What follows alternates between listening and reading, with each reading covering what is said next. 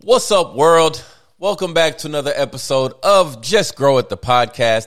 I'm your host, Big City Gardener, and today it's time for our April checklist, okay?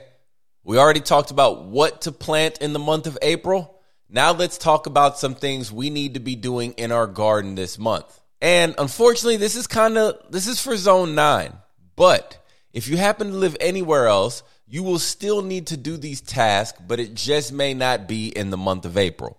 So the information is still valid. Apply it to yourself when you enter about that second month of spring. Let's get to it. The first thing, we need to make sure that we are watering sufficiently and efficiently. See what I did there? We need to make sure that any of the fruit trees or shade trees that we planted last month, that we're giving them sufficient amount of water.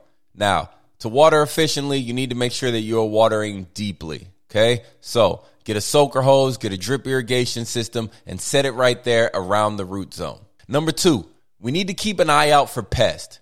As it starts to warm up outside, that means that our garden pests are going to be out. So we need to make sure that we have our eyes open anytime we're out in the garden. Be ready to apply neem oil, be ready to apply BT spray, or anything like that.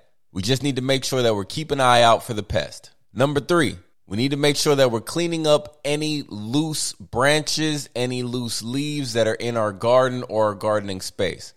We're going to go ahead, rake them, collect them, dump them into our compost bin, or just move them off to the side until it's time to add them to the compost bin or use them as a mulch. Next, it's time to start pruning. It's time to start pruning everything that has already flowered early in the spring. That could include things like even azaleas or wisterias. Next, we need to make sure that we are fertilizing and mulching. As it starts to warm up outside, we need to make sure that we're doing everything to ensure that our plants retain the moisture that we give them. So apply a 2-inch layer of mulch to the top of your garden beds, all around your trees, anywhere like that. Also, in my opinion, it's time to start fertilizing. April 1st is usually when I fertilize my garden for the first time. It's also when I like to fertilize my fruit trees and things like that. Planting. Well, we already talked about what you can plant in April, so just make sure that you're outside and active in your garden and following the planting schedule. And last but not least, you're going to start seeing a lot of birds around.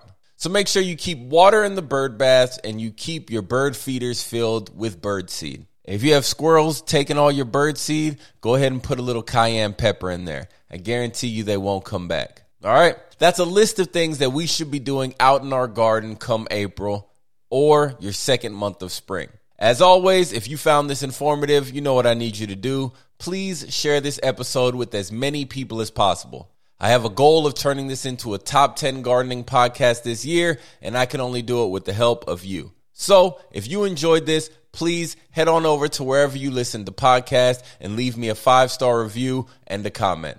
I would really appreciate it. All right, man, that's it. It's time to get outside and fertilize my tomatoes, so I'm going. You guys have a great day, and don't forget, just grow it.